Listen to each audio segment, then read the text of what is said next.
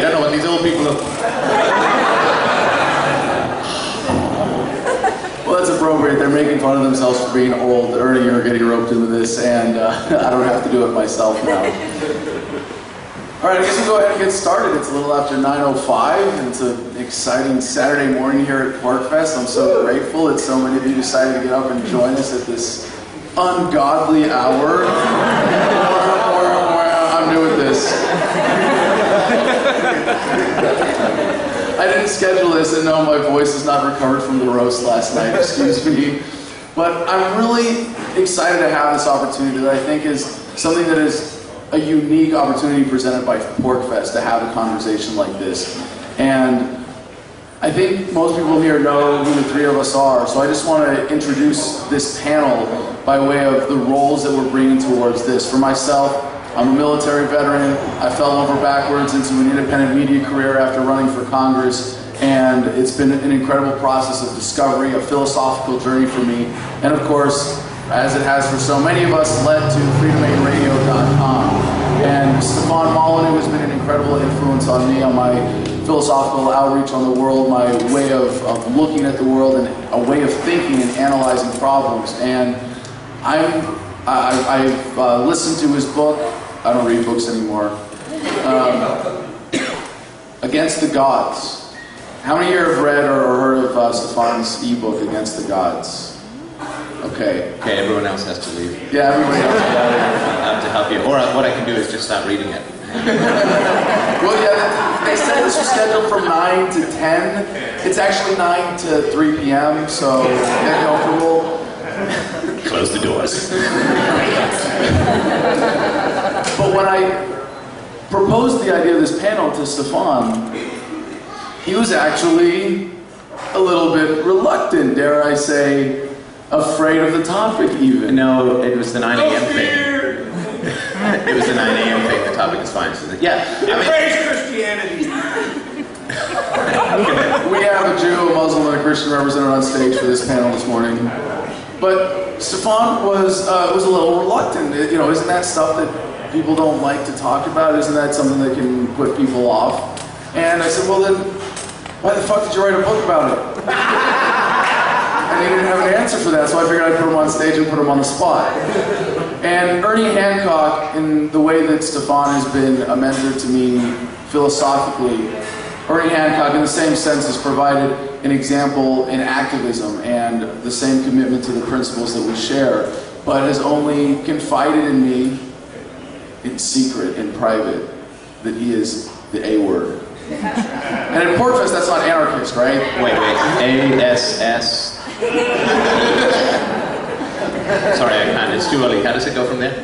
So we were looking for something taboo to talk about, and I figured I'd out him on stage in order to rope him into to being a part of this. And the reason that I think this is such an important issue is that a lot of people understand there's a connection. It's a pretty obvious one between shedding the dogma of statism, shedding the paradigm, shedding the delusions, the wishful thinking that says, well, yeah, of course we can use force to get society organized and make people happy and provide for all of these wonderful things that we think government can magically produce. In the same way that people oftentimes, when we see in our movement, go through a similar experience, shedding the dogma of organized religion. And there are a lot of people in the freedom movement who are motivated by religious values, and that's absolutely respectable that people are able to have that consistency, and that in and of itself is something to be celebrated. Anybody taking their values and doing something positive with it and how they interact with the rest of the world. But we also should have the courage to examine those values and how they relate and why we see this comparison. But even more so than that, even deeper than that, there was something specifically about coming to atheism. And in a way, Stefan's book, I want to say, cured me of my agnosticism. And I think a lot of people, as freedom activists, get to that point where they go, okay, organized religion is bullshit. It's a dogmatic way of thinking based on social control, and everybody knows the history. And some people still will stop, half a centimeter short of home plate, and they go, well, I'm going to be an agnostic. And I'm not going to be controversial. I'm not going to piss anybody off with that, right? And then you end up pissing off everybody, because even Stefan Molyneux is the other outspoken A-word on stage. writes a whole book saying, really, you're an agnostic, you moron. And That was the first title, actually. Against the Gods has a better ring to it. But the cover was so shiny that I just saw myself. And I thought, that's not good. So obviously there's a connection here. I think there's something really important to be explored. And in a way, what I want to do with this panel is, like I said, introduce ourselves as characters on this panel. For me, I'm the young activist looking up to my elders here, going, it's just a relative term. By the way, I just turned 30. You're not supposed to trust anyone over 30. Because I'll be telling you I just turned 30 for the next 10 years. Every Porkfest, I just turned 30. But these are two men that I have an immense amount of respect for, and I really want to be able to pick their brains on this issue, start the conversation. We're going to allow some time for questions, but I just want to start by giving each of them, before I really grill them and see if we can get down to answering the questions that I think so many of us younger activists have looking forward. It's like, why hasn't the movement addressed this religion issue more thoroughly? And if nothing else, that's what I'd like to achieve with this panel, really advance the conversation. Like I said, I'm so honored that so many people actually got up at 9 a.m. on Saturday at Porkfest for this. So thank you very much. Ladies and gentlemen, I'll hand it over first for each Stefan Molyneux and then Ernie Hancock for 5 minutes, just to introduce your thoughts on this issue and why you think this is important or not. If you're like, Adam, can we talk about something else already? That's good.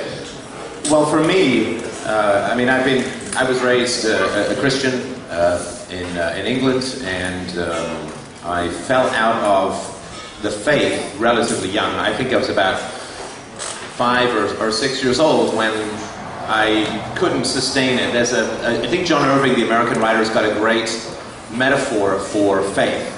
He's got a priest in one of his stories, and the priest is talking about a stick insect climbing up a sort of a tiled wall in his shower. And like the water is running down and he's showering and he can see this thing and the water keeps coming down and the stick insect keeps, and then whoosh, and this is what I think it's like for a lot of people when you really start to look at religion not from within, because from within it's got some great stuff, some great architecture, some great music, some great communities who do great work. And I would really like the atheist community to emulate some of the good works and the community and the charity that the religious communities do. But when you start to look at it from the outside, then of course it's a much different view from the outside. So for me, a lot of people want to get the label, right? They want to get the label libertarian or anarchist or atheist or whatever, and they want that word, and that word gives them a kind of security, and okay, this is who I am, this is what I believe. But I think that it really has to be a different process for people to come to a place of, I think, more reason and more evidence when it comes to religion. So for me, it's like, you've got a carpet rolled up, and inside the carpet is a jewel. And everybody wants to sort of reach and grab the jewel, but to me it's a process of unrolling the carpet. You've got to start from first principles, you've got to learn the history, and you've got to approach it philosophically. Because some people are like, well, religion sucked for me, or the priest was mean, or my parents bugged me with their religiosity, so I'm going to be an atheist. And that is really not a good way to do it. You don't want people, anything you could just will yourself into, you can just be willed out of again. So I think to have the real depth of integrity that you need to advance a more rational way of looking at things, you need to start from those first principles. And the first principles are, I've been thinking about this because I'm sure my daughter is going to ask me relatively soon about gods and devils and angels and so on. And I'm not going to answer her, because to give her an answer is to rob her of the unrolling of the carpet that is the purpose of it. So, when we say, does God exist? The most important word in there is not God, but exist. Right? Because we have to have a standard of existence and non-existence that is objective, that is not just based on what we were told or what we would prefer or what we think is going to get us a reward or avoid punishment or something like that. And so I want to talk to her about what exists and what doesn't. And we actually don't have much difficulty understanding what exists and what doesn't. We've got 4 open doors there, which people walked through. We've got 2 closed doors there that people didn't walk through because they're there. Right, so we know the difference between something that is not there and something that is there. And yet, of course, when we get to these abstract things, it becomes much more difficult. My concern with religion is, it's manifold. But my major concern with religion is the moment that we allow a realm to exist that is anti-empirical, anti-rational. It's not just irrational, it's anti-rational, where our thoughts and our ideas take on some sort of physical manifestation in some outside realm. This has profound implications for the state. Because we are just a group of individuals here. There is no other property that we get when we gather together. We don't get to fly, our teeth don't rotate. Your teeth, yours, okay. It's one person. It was always one person. But we don't gain different properties because we all gather together. And we don't get to create a God just because we all believe in it. And we also don't get morally justified when we get together as a collective. Because this is, the social contract, the will of the people, as if a collective has will. A collective doesn't have will. A collective is just a bunch of individuals. We can call a whole bunch of grains of sand by the ocean a beach, but we haven't changed the nature of any of those grains of sand. And so our descriptions don't change reality. Aggregations don't create new things, opposing things. And so I think that if we take this unrolling of the carpet from first principles, we look at what exists and what doesn't. The state does not exist. The state does not exist. The state is a fiction. It's a social fiction. And if we're going to accept, I think, as a very foundational moral principle that the state does not exist, we can't just have that in isolation. We have to apply that to everything. The universalization is how we're going to win. I absolutely believe that. We have to universalize the ethics. If it is wrong for me to steal, it is wrong for the IRS to steal. If it is wrong for me to go and invade peaceful foreigners who've never threatened me, it is wrong for the government and the army to do it. The universalization of our principles, the respect for property rights and the non-aggression principle, if we can universalize that in society as a whole, we've won. We've absolutely, completely and totally won in a very blood-free way, which is kind of what we're looking for. But that principle of what exists and what doesn't, the state doesn't exist, aggregations of people don't create opposing moral qualities or properties, that is universal. And for it to be universal, we can't go up to here and then stop. We can't go up to here and then stop. And so if the state doesn't exist because it's just an aggregation of historical delusion, we have to apply the same principles to religion. And so this is a great challenge within the movement. There's a lot of religiosity within the movement. And I mean, like everyone, we want to harness the good that people can do. But what Adam was saying about, well, I can respect what comes out of the beliefs, I can sort of agree with that. But we really, to win, we just have to be consistent across the board. We have to go first principles, and we have to go relentlessly. And that is going to be a problem. There's no question that religion is a fading force in the West. In the East, it's still this, nasty, tyrannical theocracy. But in the West, the statistics are within a generation or two, non-religiosity will be by far the dominant. And, in the Scandinavian countries, 70–80% atheists. And this is how it's going. I think in Ireland they have 80 priests died and 2 new priests this year, and I think no nuns. I mean, it is a fading force, and largely as a result of its own doing, and as a result of unbelievable crimes that have been committed in its name. And this, I'm not just talking about the obvious ones like the pedophile scandals and so on, but the plagues that are occurring in Africa through AIDS because of the Catholic Church's opposition to condoms. This is just unbelievable. It's unholy because the Catholic Church, to pick on one particular religion, claims this mad passion for the sanctity of life for the unborn. That's great, but how about the people who've already been out and walking around for a couple of years who have bombs hanging down over their heads? It'd be nice to focus a little bit on those people as well, but they're looking at making more Catholics, and so it's nothing to do with ethics, in my opinion. So I think that we need to work from these first principles. If we allow, I'm really with Ayn Rand on this. If we allow inconsistency in the way that we approach, like if we cherry pick, if we say, well, I don't want the state, I don't want to be an anarchist, I want to be a voluntarist, I want to be a minarchist, I want to be a libertarian, but then we just don't talk about this religious stuff, then I think we are weakening where it is we're going to go. And the last thing we want to do, the last thing I'll say, but the last thing we want to do, I would argue, is to make all of the sacrifices, and I think we're all aware that those sacrifices can be prodigious at times, all of the sacrifices that we need to make to speak truth to a frightened, angry, and uncaring world, all of the sacrifices we have to make, we want to make what we say as powerful as possible, as consistent as possible, because that's the only way it will be as effective as possible. And so that would be my argument. First principles no more support the existence of a deity than they do the existence of the state. They no more create a second class of super-moral entities like priests than they do of politicians or soldiers or policemen. And if we stay consistent with that principle, it will be a harder row to hoe, but we will get there a lot sooner.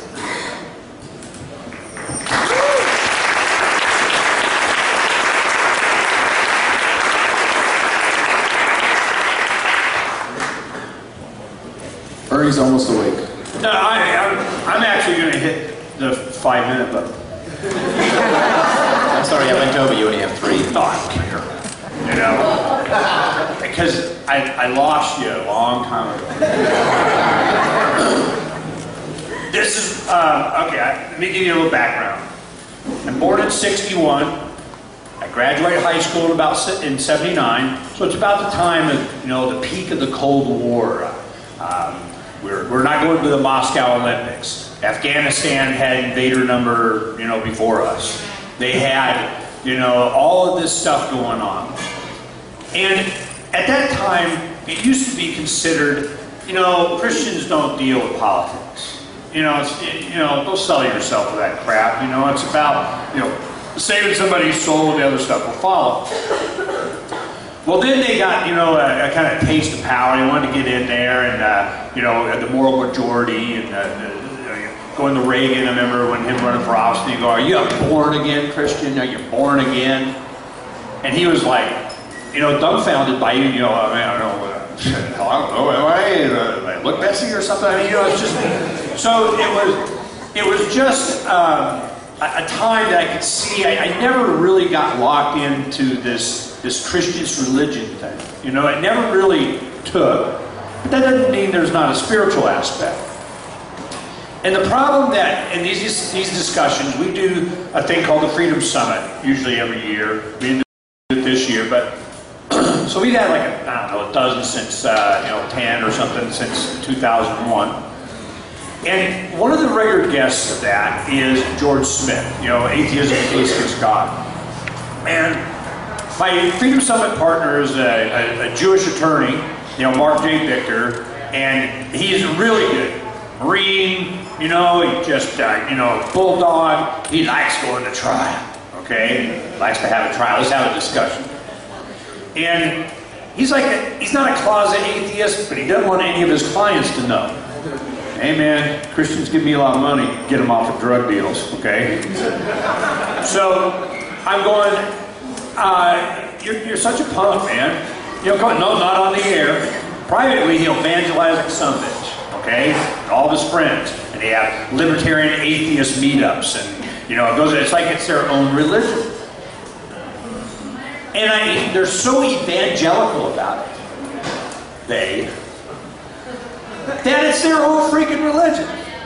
They know more about the Bible than Christians do. I mean, they'll tell you everything. And let me tell you, my children went to, I'm doing pretty well.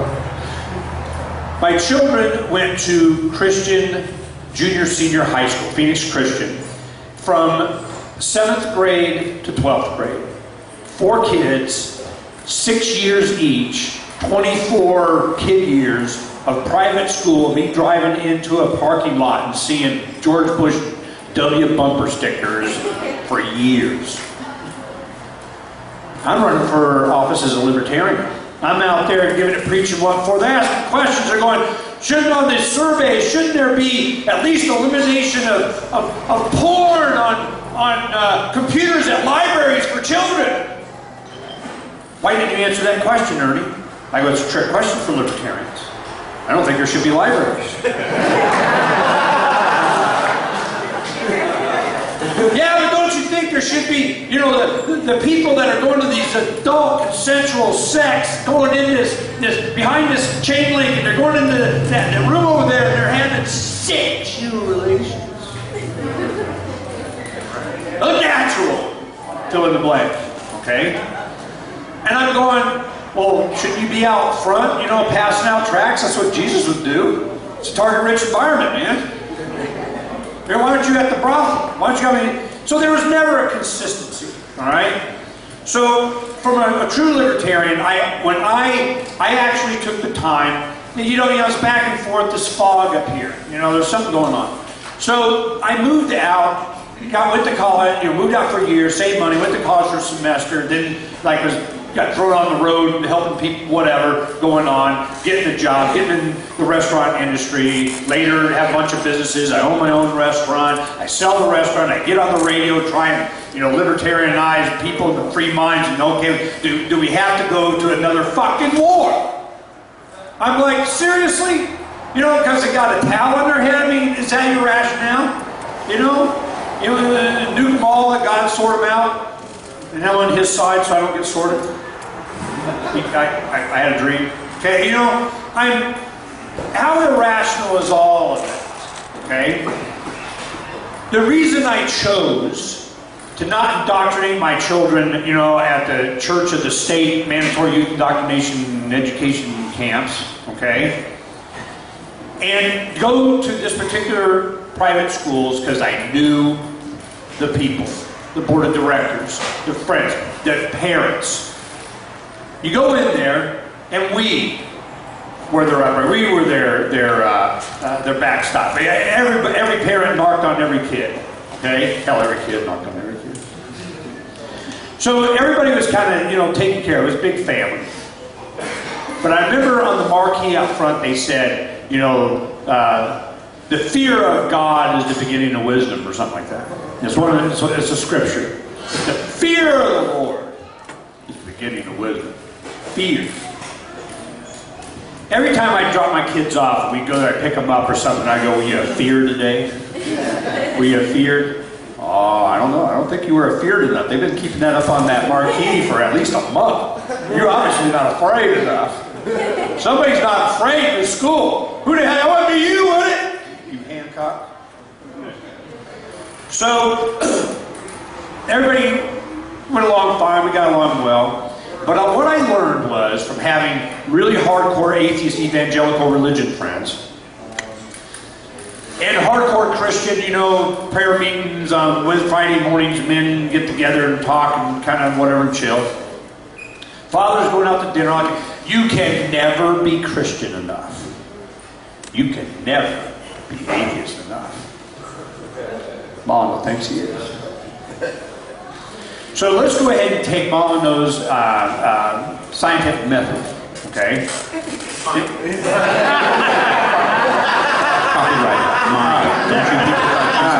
Point. That's copyright. It almost becomes yours. I mean, you kind of twist it into, you know, whatever.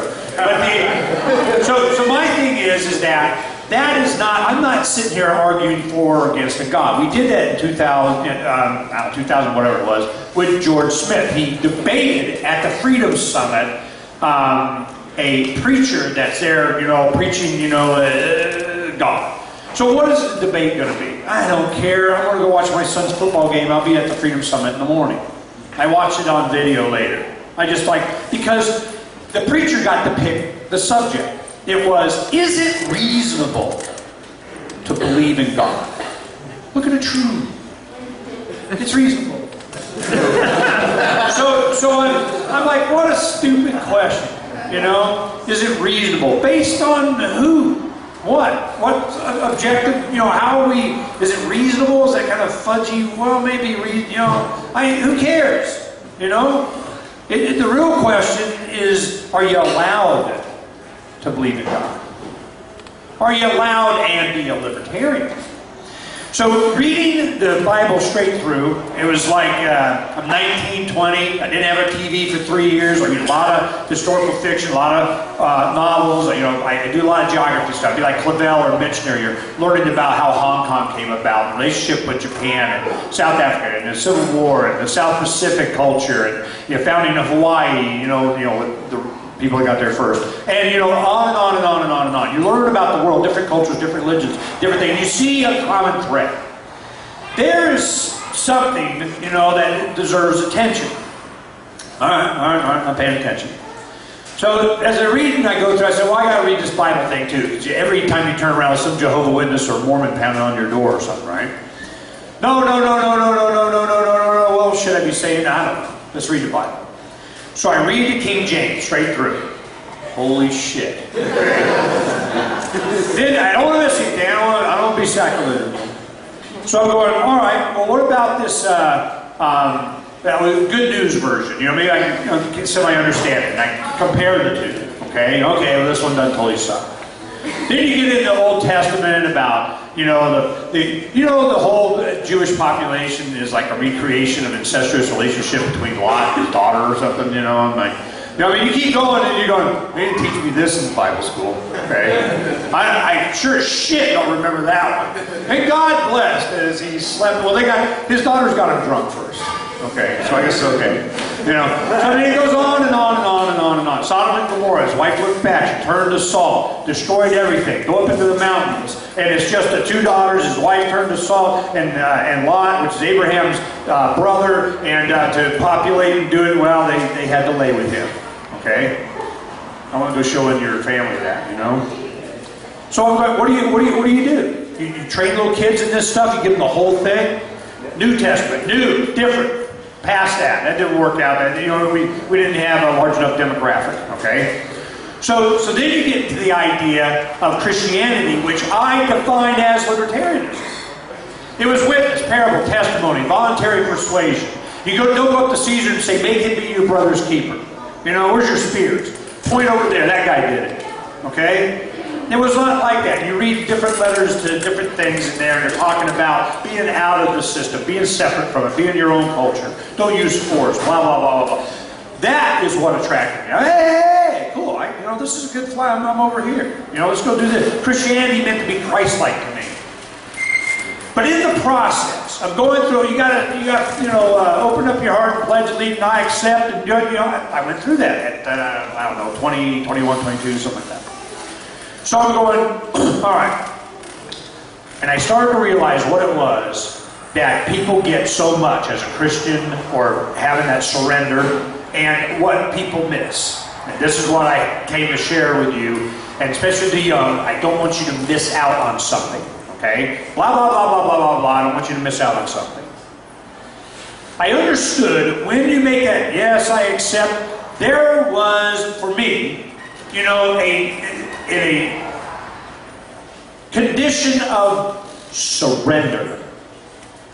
That was the key. And libertarians, and I talk to Mark, all my atheist friends and everything, that haven't taken that path wherever we are, I'm going, that is what I learned.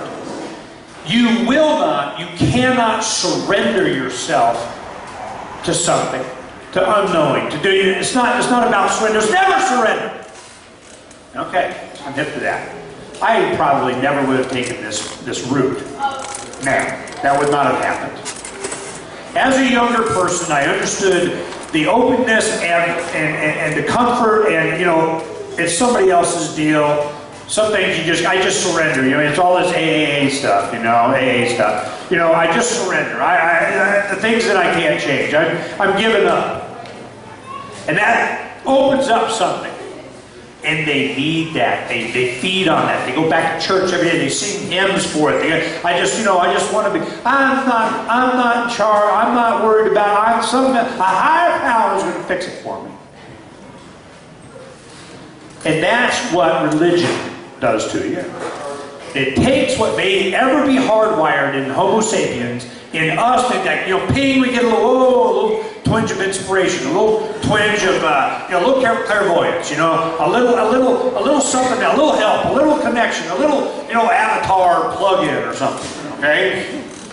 A little something, and then they take that and they turn it into whatever dogma, whatever truth or reality that might be there, that's throughout all cultures, throughout all human history, and they take it, they bastardize the shit out of it, and they use it to collectivize you into hurting your neighbor. To not follow the golden rule. To not be just left alone, advocated to be left alone. To seek the truth. To look for something else. To be allowed to sit on your ass up somewhere, spend days meditating, fasting, doing whatever the hell. Getting in touch with. But on the other side, if you have somebody that would take a culture that would normally use a scientific method and everything available to them to seek the truth. And before you even get to ask the question, they say, there is no connection. There is nothing inside of you that gives you a wider antenna to something else. It doesn't exist. Quit looking. Stop. It's not libertarianism to me. And I see that happening. I see it being beaten down. When Adam inspired me so much when he says, you know, humanity marches on. You can be for it, you know, or you can fight it. Is part of humanity everything? Is the way are we naturally? Why are we a radio antenna? Are we tuned in? Is there something else? I don't know. I have every evidence that there is. The best I can do is good karma, man. You know, pay it forward. You know, they call it a lot of things. But to deny the search, to say you're not allowed, you're crazy, you didn't experience that. I mean, you know, the most confidence you have in a certain person, a friend, you know, a loved one, a child, comes to you and says, hey man, I had this, no you didn't. I hate that. No you didn't. You did. You just believed, you just imagined it. Do we want to suppress that for generations? You know, do we want to just, not even look? Not even open up to it? It's a little bit of, just exploring. I mean, I don't call it surrender, it's just explore a little bit. So that's why I can tell, just finish up here. From my personal experience, you can never be atheist enough, you can never be whatever fill in the religion enough, you can never be enough because it's always by somebody else's opinion what you're allowed to be. I just think just be libertarian. Use non-aggression principle. But that doesn't exclude that there's an answer out there to the question of, is there more? I look forward to retirement age, never, when I can just sit and just open it. Sometimes you might, a little pork fest, you might be doing a little God locking here, but the thing is that, or do you have the commitment enough to just calm your mind and just let it go? Or is there a barrier? I tell you what it's like. Is there any children? Yes. All right, I'll be nice. In your dreams, there's something there. You go, oh, that was a good dream. Okay? A dry dream. All right? Why don't we, especially young men, why don't they have that like every other night? Why is that not like a regular thing? Why? All of a sudden it's like, it's like, and right when you got the cleavage female, thong-wearing plumber at your house doing whatever, and all of a sudden, boom, you wake up. Who the fuck does that? Seriously. What program is that? What makes that happen? Why? Am I hardwired not to, get in my dreams? Seriously? You turn every single hot dream into a nightmare? It's like, no. See? Why? It's because I think there's some program in there. We're getting hardwired. It's a societal thing. It's something. And right when we get to we can find, I'm reaching, I got it. I'm going to have total enlightenment. I got that going for me. I got that. You get that coming, as some people know. You get that, right there. You're starting to get it snatched away from you because you've had that radar smashed. You had that antenna smacked. You had the connections cut. You had every opportunity for humanity to march forward because the libertarian movement, those isms, say, you're not allowed to look. That's why I'm here.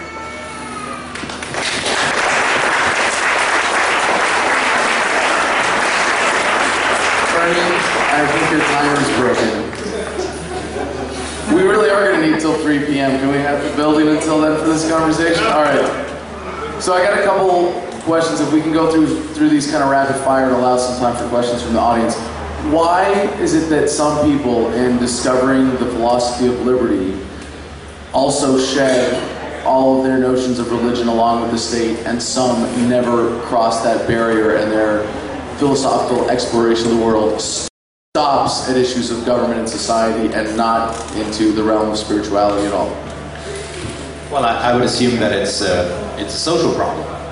I mean, most people that I've talked to have difficulty, right? Because atheism is the new gay, frankly.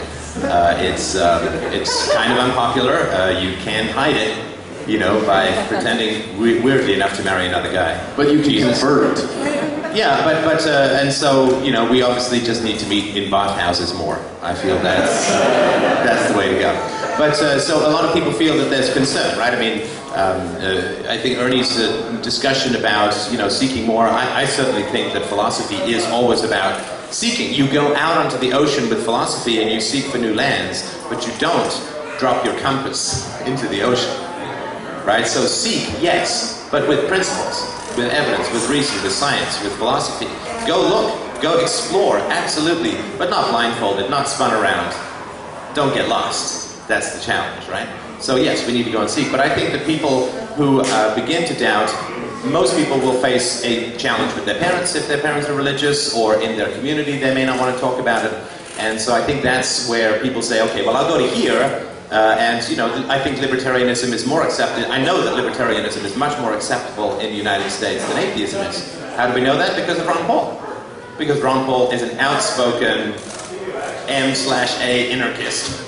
And he's out there in public, and yet I believe it's like a vast majority of Americans would never even conceive of voting an atheist into office. Because, you know, godless, immoral, and so on. And because governments own morality, and religion owns morality, and it's the same template, there's some vast authority that's way bigger than you, that raises you, that educates you, that trains you, and tells you what to do, and if you don't do it, do they reason with you? No. If you don't obey the rules of God, and you don't obey the rules of the state, do they sit down, do they get to the root of the issue, do they try and understand how you ended up where you are? No. We got two things. We got jail, and we got hell. And both of those mean there's no argument. There's no response. Whenever you threaten someone, it means you have no response to their position. You have no argument. Governments and gods are trolls. It's a flame war, literally. So you're saying that it's the social pressure. I mean, what you're accusing religious people in the movement of is that they're only allowing their thought process to go into subjects that society says are more or less okay. That it's okay to question politics. No, sorry, just to be clear, I don't want to sound accusatory, and I actually don't place the blame for this on religious people. I place the blame for this on philosophers. Because philosophers have not done the right thing and worked as hard as humanly possible to come up with a system of ethics that relies neither on the state nor on religion. We have not solved that. I mean, I obviously think I've tried to solve the problem in a way. There's a free book on my website, Universally Preferable Behavior, A Rational Proof of Secular Ethics. We need to find a way to get people to understand and be good without jail, without hell, without angels, without heaven, without here you get a license and you get to be free, or you go to jail and get to be exceedingly not free. We need to find a way to convince people about virtue without a God and without a government. And we need to be virtuous. Society can't run if people don't tell the truth and don't respect property rights and don't respect the NAP. If we can't convince people, and that is not the job of religious people because they believe they have an answer, it is not the job of statists because they believe they have an answer, it is a job for clear, rational, philosophically minded people to make the case for a secular and humanistic, rational system of ethics, and then people can let go. Right? But you don't let go of the log you're floating on the ocean with, even if you know it's going to sink, unless some boat comes along. And we got to be that boat. We got to bring the case for reason, ethics, and virtue to people, and then they can let go of gods and governments. But I think it's not their fault, but ours. Ernie, you've mentored a lot of young activists. We'll get to Jackie. She's freaking out over there. We'll get to you. So why some and not others? Why some what? Why do some people in their process of discovery, of being turned on to the message of getting into libertarian philosophy, why do some stop short at applying that to religion? Ostracism, peer pressure, societal norm, blah, blah, blah, blah, blah. I always got all the teenager, I want to be in your club reasons. I mean, doesn't matter, we just got to be adults. And I want to respond by what he was saying, you know, we're not going to have America voting for an atheist president kind of thing. Like, we're not going to have a Muslim black, we're not going to, you know. So, I'm Mormon, you know. You know, all those lists are off, you know. My thing is that, it was interesting to see at the Rally for the Republic when Dr. Paul, you know, was talking about, you know, religion in his speech there. And he was saying, you know, my atheist friends, my this friends, my, you know, we're all, in, you know, it's not difficult for me being old enough to see the transition. It's like call it revolution. It just keeps going around, you know. And you see it in Goldwater and Reagan and Perot and, you know, Dr. Paul. And, you know, it's just, it just keeps coming around. And what I see is building that they have to keep addressing is the freedom message. And there's going to come a time, you know, maybe soon, that someone's going to go, you know, talk pretty much the way I imagine that I am, you know, go do whatever you want. The pursuit of happiness includes thinking, you know, sitting on a hill somewhere and coming up with your own damn religion, you know, who cares? And when that person gets up there, they're going to be not talking about how crazy people are for having taken on some faith. And they're not going to say, you got to let go and jump off of your boat, you know, that's sinking or whatever, and swim over in faith on ours. They're not going to, you know, it's going to be teaching them how to have their own boat, you know, build it up in their head, coming up with a safe philosophy that they can feel comfortable with, they can integrate and so on. Allowing them to be free also in their spiritual life and not an ostracism that, you know, depending on which way you voted. Because preaching and evangelizing that there isn't a God it's not, it may not even be true. I mean, that's not even the freaking point. You know, it's evangelizing against the search is what I'm really concerned about. Many different philosophies that have nothing to do with a supernatural being. And that's where they say, you're an atheist. Okay? And this is what Adam's talking about. You know, Mark, I mean, he'll argue for years with me. And he'll go, and we'll bring up a lot of different stuff, science and everything, you know, and he'll go, well, is God supernatural? Supernatural. There's outside natural, you know, it's magic or something. Well, no, why would God need to be supernatural? I mean, you know, if there is, I don't even believe in that ain't matter. But I'm going, why would you have to have, you know, be of nature? I mean, whatever it is, if I'm pinging on it, and it's not of nature, then it's not real. So when atheists, no, it's got to be supernatural for you to believe and be, you know, whatever. If you don't believe it's supernatural, then you're an atheist. Welcome to the club. Really, am I given the freedom to make that search? Am I given that freedom to explore? Am I given that freedom?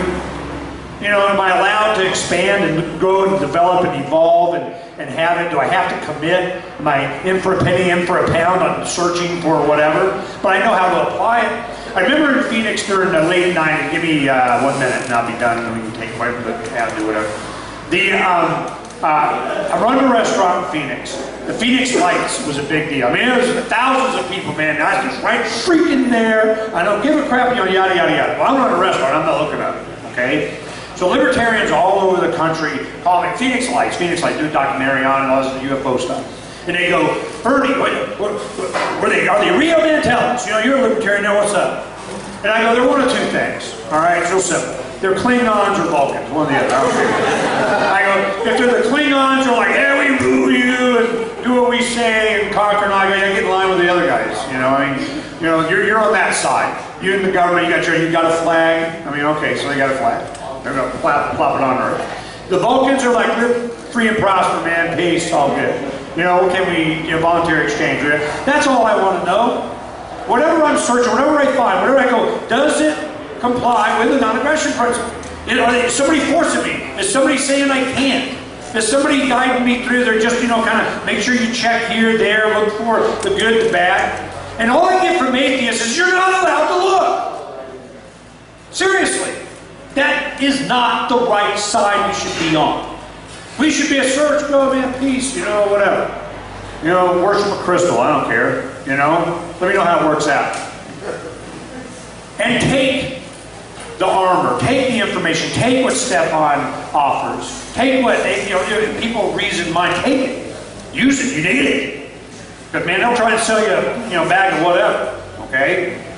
But to shut off, blah, blah, blah, blah, blah, everything else, but am I allowed to look? That's all I want to know. You know, and when I go and I explore and everything, I gotta be ostracized or made fun of on every aspect of the search or what you find out. Do not let that happen. Humanity is way the fuck out there.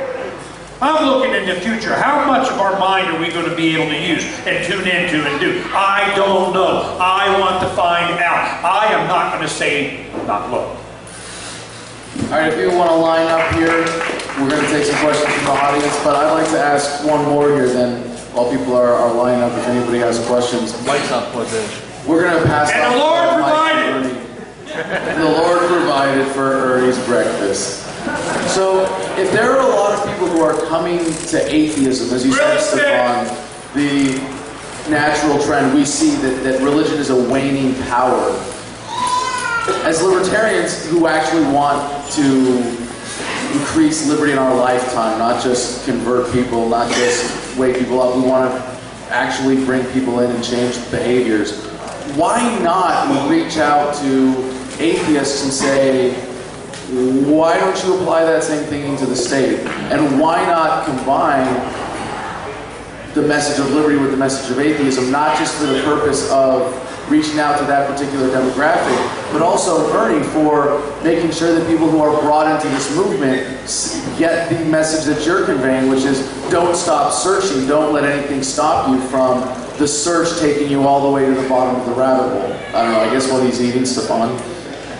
Oh yeah, I mean, I think talking to the atheist community is a great idea. I do. I mean, I'm not sure that atheists want another A word to hang around their necks. You know, well, it was great fun being an atheist. Let's try anarchy as well, just to make my social life even more exciting. But no, I do. I debate with atheists. I've got a debate coming up this week with atheists, but we're not talking about spirituality, which is sort of another. We're talking about religion, and religion, of course, is a very specific thing. Well, you need to make that very specific. That was on the title of it was religion, wasn't it, Adam? Atheism and liberty. Atheism and liberty. Okay. Well, actually, that's an important distinction, if I may, because I really believe that atheism is the wrong word for atheism, in the sense that I'm not against. I don't wake up every day saying I'm passionately against leprechauns. Exactly. I hate there's those little bastards. as you pointed out in your book, atheism is a term from theism. It means against created by theists, not by rational people, and we don't have another term for that. Yeah, let's go hunt that Lucky Charms dude. You know, because he doesn't exist. Let's go find dragons and strangle them. I mean, well, that would be an insane course of action. I mean, it's just a simple acceptance that that which does not exist does not exist. But we're talking about the reason, because are you allowed to search? Of course you're allowed to search. My issue fundamentally is that it is a violation of the non-aggression principle to teach Christianity to children. It is a violation of the non-aggression principle to teach Christianity to children. For two reasons. First of all, Jesus invented hell. Before, in the Old Testament, when you died, you were just dead. But Jesus is like, no, dig that guy up, we're going to burn him. Right? So once you start to tell a child that he's going to burn in hell forever for questioning or disobeying that which his mind cannot conceivably process rationally, that is abusive. That is abusive. And we all know that. I mean, this is nothing any sane person needs to discuss. So I'm happy if people want to search spiritually and so on. I've got no problem with that. But you cannot morally tell your child two things. One, you will go to hell and burn forever if you disobey me or question my edicts. That is a threat of beyond murder. We all understand that threatening someone with murder is a violation of the non-aggression principle. Threatening them with eternal torture is a far more egregious violation against a far more vulnerable human mind. That is wrong. That is wrong. Number two, and then I'll stop. Number two, Jesus died for your sins. Telling that to a child? Are you kidding me? The best and most noble and most perfect human being in the world was murdered because you were bad? Imagine if I disciplined my daughter by taking a pet of hers and strangling her because she disobeyed me, and strangling the pet, and said, that pet died because you were bad. Can you imagine how insanely abusive that would be? But that's how we teach religion to children. It is inflicted, it is abusive, it is monstrous. And if it was in any other context than religion, it would be very clearly, unbelievably immoral. So yes, let children search, but do not inflict this kind of abuse on their helpless, dependent, and tender minds and scar them for life. That is my argument.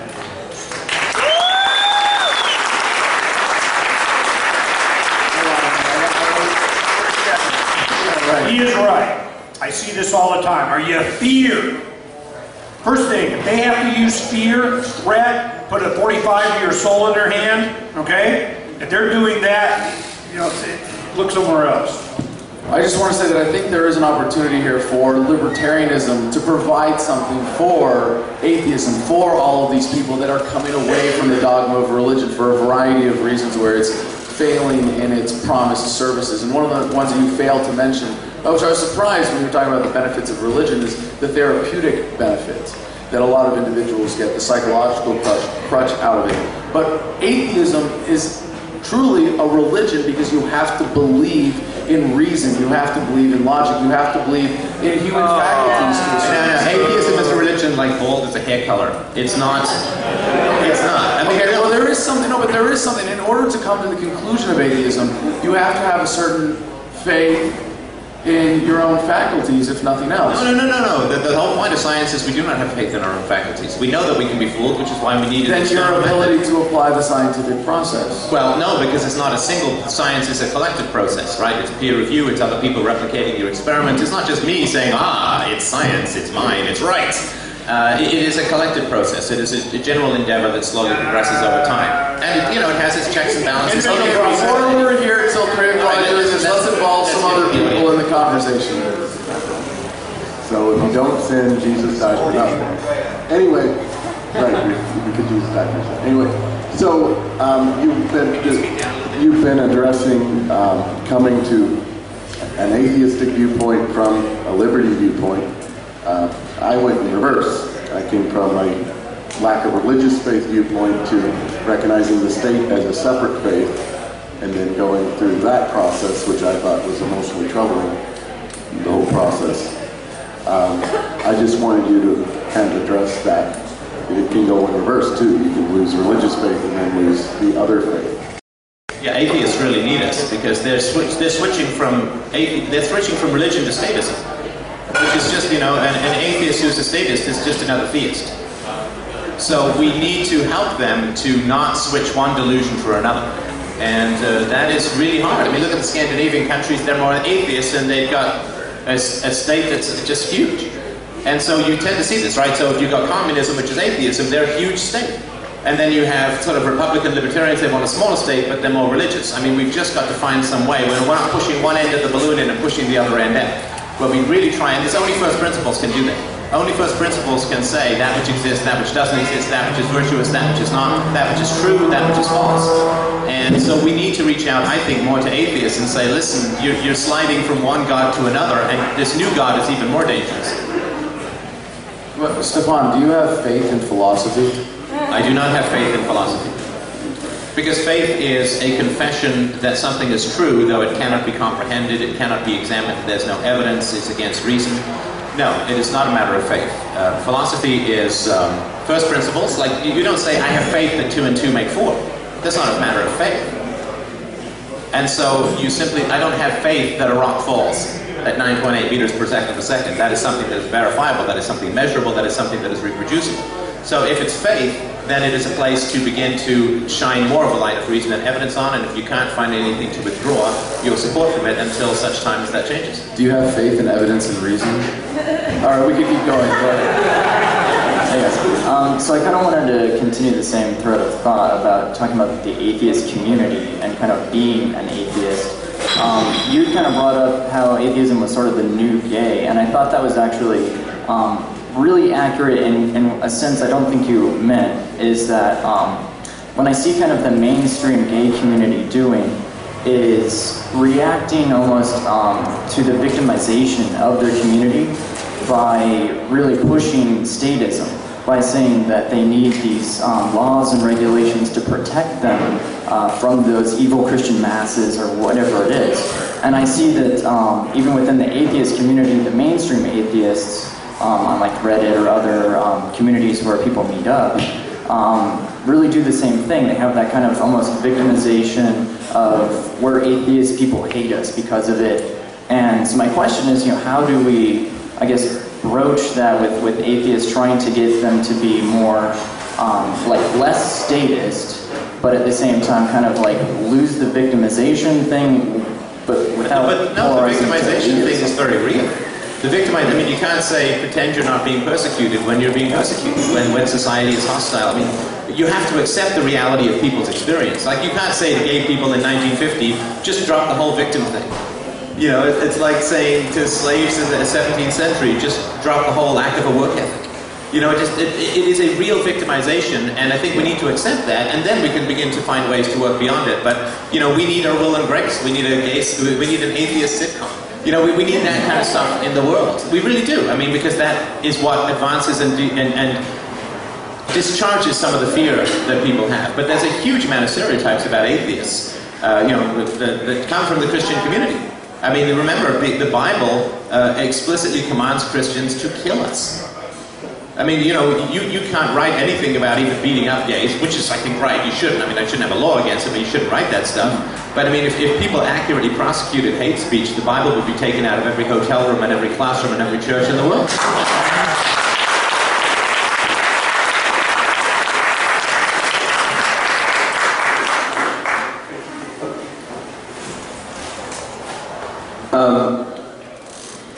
These are a lot of questions that I've actually been struggling with for a long time, so this question comes from a really earnest place for me. Hypothetically, let's say tomorrow PorcFest is ending and we're all going home, and then out of the sky, God comes down. She says, by the way, and let's say for, you know, for the sake of argument, it's the Christian God. Say he comes down and says, by the way, all that biblical stuff is right. There is a hell, there is a heaven, there is all the stuff of Jesus, all that really happened. I guess my question is, what does that change philosophically for you? Or does that change anything? Is that still an authoritarian system that, as libertarians, you would say, well, that may be true, but we're still going to oppose that because it's an authoritarian system? Or does it change, well, hey, there is a God, there is all this, maybe my outlook on how I approach this should change? I understand. Hold on a second, and I just want an administrative note. Aside from the fact that that would probably mean there's something in the water here rather than there is a God, I just want to point out that we are over time, and if you need to kick us off at any point, I can wrap up in a few seconds, but I don't want to be monopolizing the stage. So, okay, we'll take a couple minutes, see if we can race through a few more questions. Ernie? If it changed the way you saw the world, then you probably weren't seeing it right, you know? Because to me, I don't know. Are you Vulcan or Klingon? That's all I want to know. Do I have free will? I mean, that was the promise. I'm going to take the free will and use that, which is the most valuable thing, because forced compliance is not virtue. You make a decision. It's a voluntary thing. That's why they need you to vote, man. We don't even care who you vote for. We got that control with the floppy disk. But, you know, we need you to vote, all right? We need your will and compliance. We need you to participate. They need our support. They don't exist without our support. So, you know, when God comes up, Jesus says, hello, what's up? What's up? You know, I'm good. There's no fear. There's no, you know, are you here to aggress? Am I here to give me more information? You're going to enlighten me? You're going to share something with me? You're going to give me the, you know, gift of knowledge? Or you're going to, you know, perfect knowledge? You're going to anoint me with your crystal? And you know, are you going to do something for me? Or are we voluntarily exchanged? Are you here to oppress me? Are you my worshiper? Get on your knees. You know, that's not, you know, what I'm looking for. I want to know the truth. And if God turns out to be an oppressive son of a bitch, that'd be bad. But I don't think it works that way. I think it's an individual thing. And for us to try and have, you know, I mean, it's not like you try to avoid the word collective in every use, but I mean, where would I, you know, look collectively for the truth? I mean, it always comes from an individual. It's always an ego. There's always that one person that, you know, blazes the trail. It's kind of over here. If you just turn your frequency of the FM dial to here, get enough static with the iPod in one ear and everything, you can talk to God. Yeah, and he's not coming. And if he did come, I'd be basically, well, why aren't you stopping the bombs? Yeah, no, why aren't you stopping the bombs? You know, if you're going to come down and intervene and talk to us, there's a whole bunch of Iraqis who could use a human shield. Go do something useful.